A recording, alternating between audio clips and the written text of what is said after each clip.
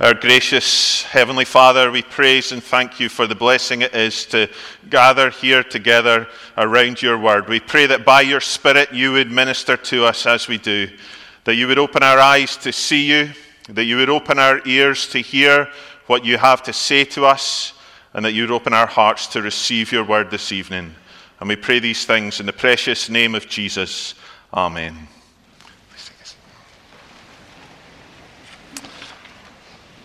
Well, our reading this evening comes from the book of Malachi, chapter 1, reading verses 1 to 5, and that can be found on page 801 of the church Bibles and on page 1012 of the children's Bibles.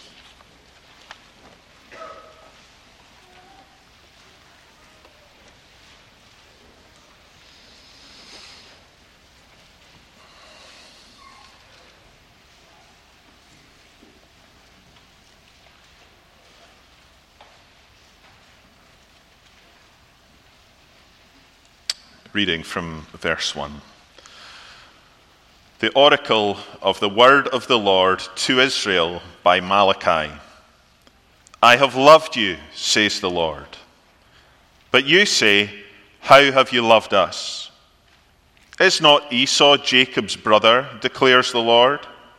Yet I have loved Jacob, but Esau I have hated. I have laid waste his hill country, and left his heritage to jackals of the desert. If Edom says, we are shattered, but we will rebuild the ruins, the Lord of hosts says, they may build, but I will tear down, and they will be called the wicked country, and the people with whom the Lord is angry forever.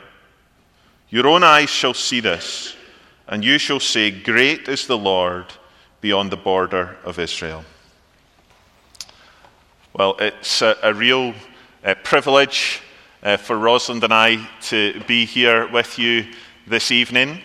I was saying to the missions class this morning that Grace Church Leith didn't actually begin in our apartment in 2010. It actually began with a vision from this church to see a church planted in Scotland. Before there was a church planter or any church plant, there was a heart and a desire from the people of this church to see something happen in Scotland. And actually, I then came on the scene a little bit later, and I had to pass the ARP ordination exam in order to take up the role.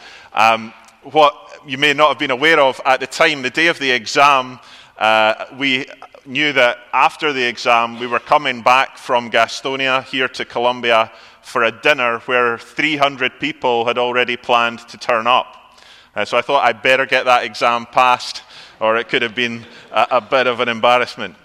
But we are so grateful to you. We are very, very conscious of the partnership that we have in the gospel. We see you very much as a great blessing to the work that we are doing as parents in many ways to our church plant. And we are so grateful for your prayers and for the incredible generosity that you have shown us over the years, and more recently as we've been able to purchase this building, which we just could not have done without you. So we want to thank you for that. And it's a real blessing for us when we are able to welcome some of you to Leith over the years. Some of you have made the trip when you've been visiting our city to come along to the church, and that's always a real blessing to see you. And obviously, if you've visited Edinburgh, then you are well aware that there is no finer city in the world than the city of Edinburgh. It is an impressive place. We have over, I think, about 20 different nationalities in our church at the moment. People come from all over the world to live in Edinburgh. And something that catches them by surprise when they first come, in that first year, often they arrive in the summer, and the weather is not great in the summer, but it's bright. But come the winter, people are not prepared for what is coming. We have long winters, and we have dark winters. Now, December is okay. You can kind of get through December because we have the German market in town. There's lots of nice lights, a big Christmas tree, and lots of parties. So Christmas, December is okay. But when it comes to January and the lights come down and the festivities are over, that's when it really hits people. The sun rises sometime around 9:30 and sets around 3 p.m. in the afternoon. And so those dark mornings, those short days, they make January a long, hard slog. And there's a sense in which, for some of us, the last few years may have felt a bit like a long January in Edinburgh. What I've seen in our part of the world, at least, is that the challenges of recent times have impacted people in a variety of different ways. For some, they've been left with the larger questions about their lives and their place in the world. And they've found themselves asking the question, where can I find certainty in a world that is full of so much uncertainty? In the last year, we have seen more people than ever before turning up at church with no background in Christianity. They come because they are looking for answers that they are not finding in a world where so much has unsettled them. For others, as they look to the future, they've just got to the point where they are really struggling for any real enthusiasm or optimism. They've become apathetic about life. And for some, that sense of apathy has crept into their relationship with God. For some, they're just going through the motions, turning up to church, but struggling to feel any real sense of God's presence. For others, they've just given up even trying, and they've stopped going to church altogether. And of course, that's not just the case in Scotland, is it? It's increasingly becoming an issue here on the other side of the Atlantic. In their book, The Great De-Churching, Jim Davis and Michael Graham estimate that 40 million Americans have left the church in the past 25 years. It's an alarming statistic. And there will be various reasons for it. But among those reasons will be that same sense of apathy when it comes to God, where folks have eventually just given up going through the motions and decided to do something else with their Sundays instead. Apathy has even led to cynicism about God for some. And maybe for some of you, if you're honest with yourself, you may recognize something of that apathy, that cynicism creeping into your own heart. Well, if that's you, then the book of Malachi is a great place to turn, because it's a book that is written to a people who were very much in the same boat. It's a book that acts as a wake-up call for those who have become cynical about God's love. A book that, if we take its message to heart, it ought to reinvigorate our relationship with God and our confidence in his promises. It's a book that ought to fill us with hope as we lift our eyes to him, as we look to the future, whatever we may be feeling in the present. It's a book that declares God's love in a time of apathy. And that's exactly where the book begins. If you look with me at verse 1. The oracle of the word of the Lord to Israel by Malachi. So right at the beginning of this book, we learn that what follows is a message from God to his people through the prophet Malachi. Malachi was writing sometime around 450 BC. The temple had been rebuilt about 50 years previously, and God's people had returned to the land. But nothing much seemed to be happening. No sign of miracles, no sign of God's promised king that the Israelites were waiting for. And they were living under the thumb of a foreign nation. The people, they were just going through the motions with seemingly nothing much to get excited about. And it's into that situation that God speaks. And look what he tells them, verse 2. I have loved you, says the Lord. Apathy, cynicism, they arise from a focus on self, on my feelings, on how I perceive the world around me and the thoughts and the intentions of others. There's been a lot of talk in my country about the long-term impact of the last few years on people's mental health. Maybe there have been similar conversations here. When you endure enforced isolation and a loss of community, that tendency to bend in on ourselves is heightened. And that can manifest itself in all sorts of different ways.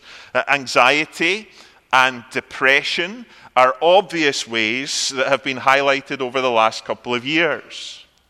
But apathy and cynicism would also be ways in which that heightened focus on self has shown itself. Alongside that, we have seen the rapid rise of radical individualism in the West. A philosophy that says that my identity is defined by how I feel. To find out who I truly am, to define the world around me, I need to look within, to my feelings. So what you have is this toxic recipe of self-centered thinking that has been intensified by enforced isolation and a prevailing worldview that emphasizes the primacy of the inner self. And that manifests itself in lots of damaging ways. Not just ways that damage ourselves, but ways that damage others as well. And certainly, if you were to read on through the book of Malachi, you'd see some of the ways that self-centeredness plays out. But notice where this book begins. It doesn't begin with the people. It doesn't begin with their feelings. It doesn't begin with how they view the world around them. No, it begins with God. And it begins with God making the most extraordinary statement to a people who had turned in on themselves and turned away from him. I have loved you, says the Lord. God begins by reminding his people of his love for them. I love you. Those are three incredibly powerful words, aren't they? Words that bring joy. Words that bring comfort. Words that bring hope. But of course, those words, they only mean something when they're expressed by someone who knows us and who has demonstrated that love through their actions. Walking up to some random person in the street and telling them that you love them, that is not going to mean much to them. It's probably not advised if you're in Scotland to try that. You know, they have no framework for recognizing if what you are saying is true. But expressing your love to your spouse or your children or to a deeply valued friend, that means something. Because they can look at the ways in which you've demonstrated that love over the years. God's expression of love for Israel. Notice it's in the past tense. Now that doesn't mean that he once loved them, but he doesn't love them anymore. No, he is pointing to the fact that his love has been demonstrated throughout their history. And that's what makes their response in verse 2 so heartbreaking. I have loved you, says the Lord. But you say, how have you loved us? Now, this is not the response of an open-minded questioner wondering about the many ways in which God has loved them. No, it's a closed-minded, cynical response from people who should have known better. A people who were so consumed by the bitterness of their present circumstances that they paid no regard for the way that God had demonstrated his love for them throughout their history. Life wasn't going the way they wanted it to. And so their response was to take it out on God, to demand that he prove his love for them, that he do better, that he meet their needs. Their response showed a complete lack of love and trust towards God. And it was that lack of love and trust in God's love for them that set them down along the downward spiral that plays out in the rest of this book. Throughout this book, they cynically question God at every turn. Their lack of love for him, it leads to a lack of worship, which leads to a lack of obedience, which leads them into serious sin, which causes incredible harm to the people of God. When we grow cynical about God's love for us, that leads to bitterness and hostility towards God and towards his people, which then works itself out in all kinds of damaging ways. I wonder, how would you respond if someone that you loved deeply threw that love back in your face? A family member, a Christian brother or sister, a friend. Maybe you've had to endure that incredibly painful experience. If you found yourself in that situation, then the temptation would certainly be there to have nothing more to do with that person, to end that relationship. But notice that despite their complete lack of love for him, God graciously responds in love to them. He answers their question. Look with me at verse 2. The people cynically ask, how have you loved us?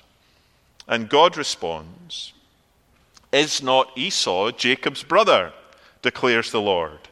Yet I have loved Jacob, but Esau I have hated. Now, what are we meant to do with that response? God says, you want to know how much I love you?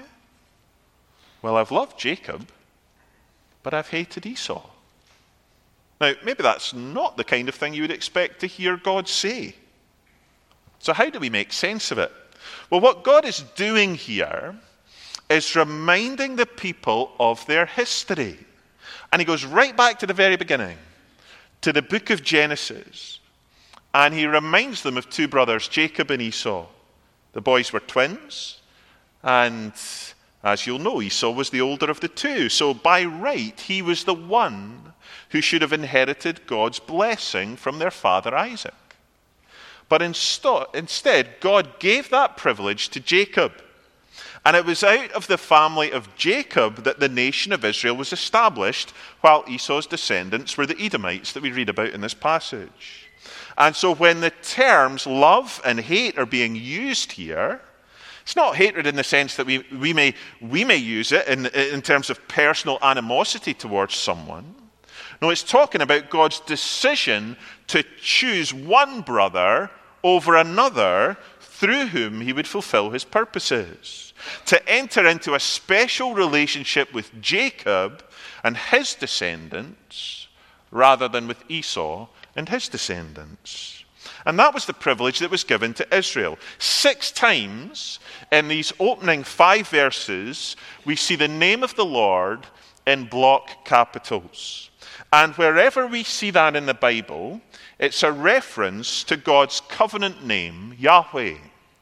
It was the name that God gave his people to call him by. It was a name that reminded God's people of their covenant relationship with him and the privileges that entailed, of how they could enjoy an intimate relationship with God and trust in his promises to them, how they could know his blessing.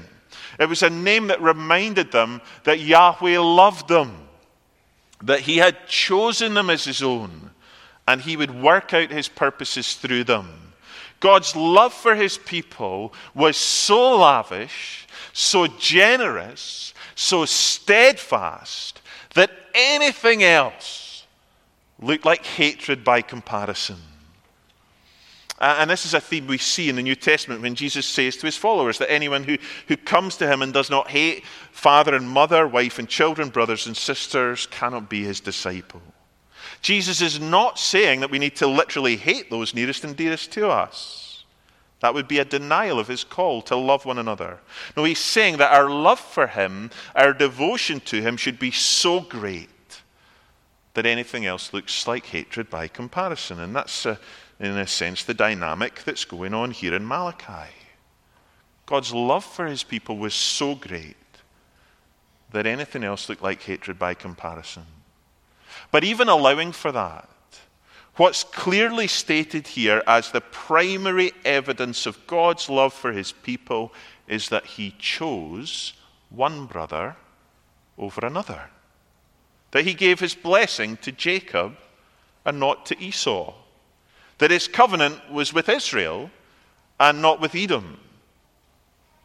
And we might be tempted to ask, how is that fair? How is it fair that God would choose one and not the other? How is it fair that he would choose to be merciful to one and not the other? How is it fair that he would choose to work out his promises through one and not the other? Well, the answer is, in a sense, that it isn't fair. If you go back and read the story of Jacob and Esau, you'll find in Genesis chapter 27, you'll see it there. You'll see that Jacob was no more deserving of God's blessing than Esau. Both Jacob and Esau, they were guilty of sin, of selfishness and self-centeredness. Esau trod on his birthright. He sold it for a pot of stew. And Jacob was guilty of lies and deception.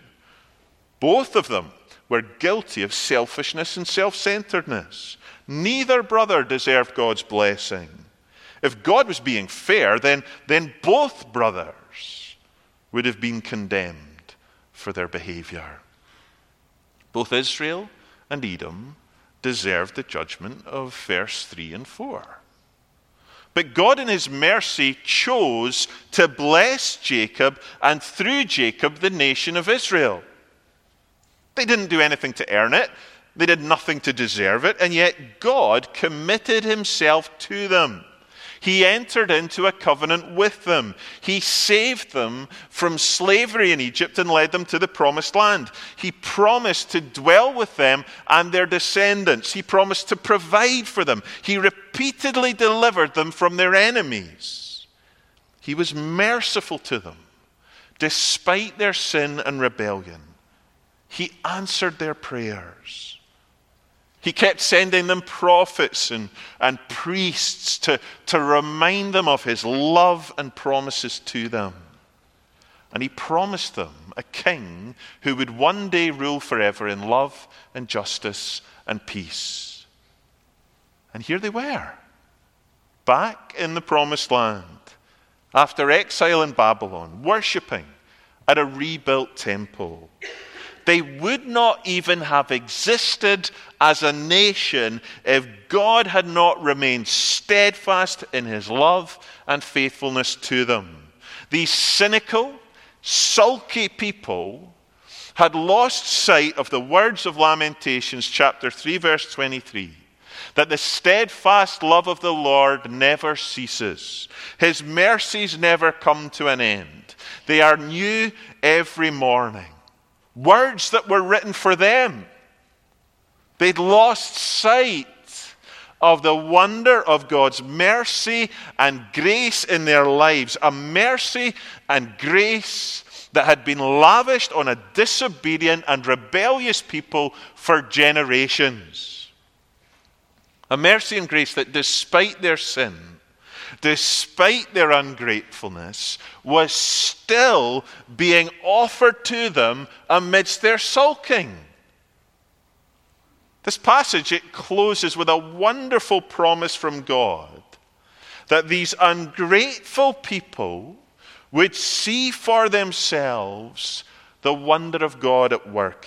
Verse 5, your own eyes shall see this, and you shall say, great is the Lord beyond the border of Israel. What an incredible promise from a wonderfully gracious God. That despite their cynicism and bitterness towards him, God wasn't finished with his people. Far from it. He met their gripes with a glorious promise. You see, the Bible is clear that God is perfectly just and fair in all his dealings. And at the same time, he is merciful and gracious. But how does that work?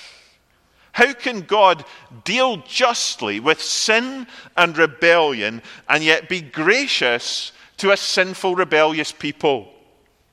How could he enter into a covenant with Israel and promise to be faithful to them when as a just God they deserved the same judgment as Edom? Well, the answer is found in the one who fulfills all God's promises, the promised king that Israel had been waiting for. You see, maybe this evening you find yourself in a similar place to these Israelites. Maybe you are enduring bitter circumstances. Maybe things are not going the way that you want them to in life. And maybe that's led to some bitterness towards God. Maybe you're cynical about God's love for you. Well, can I urge you to turn to the one who offers mercy and grace even to cynical hearts? To reflect on the fact that you have far more reason than even these Israelites had to revel in God's love for you. See, like Israel, none of us deserve God's mercy. Paul says in Romans chapter 3, verse 10, that there is no one righteous, not even one, no one who understands, no one who seeks God.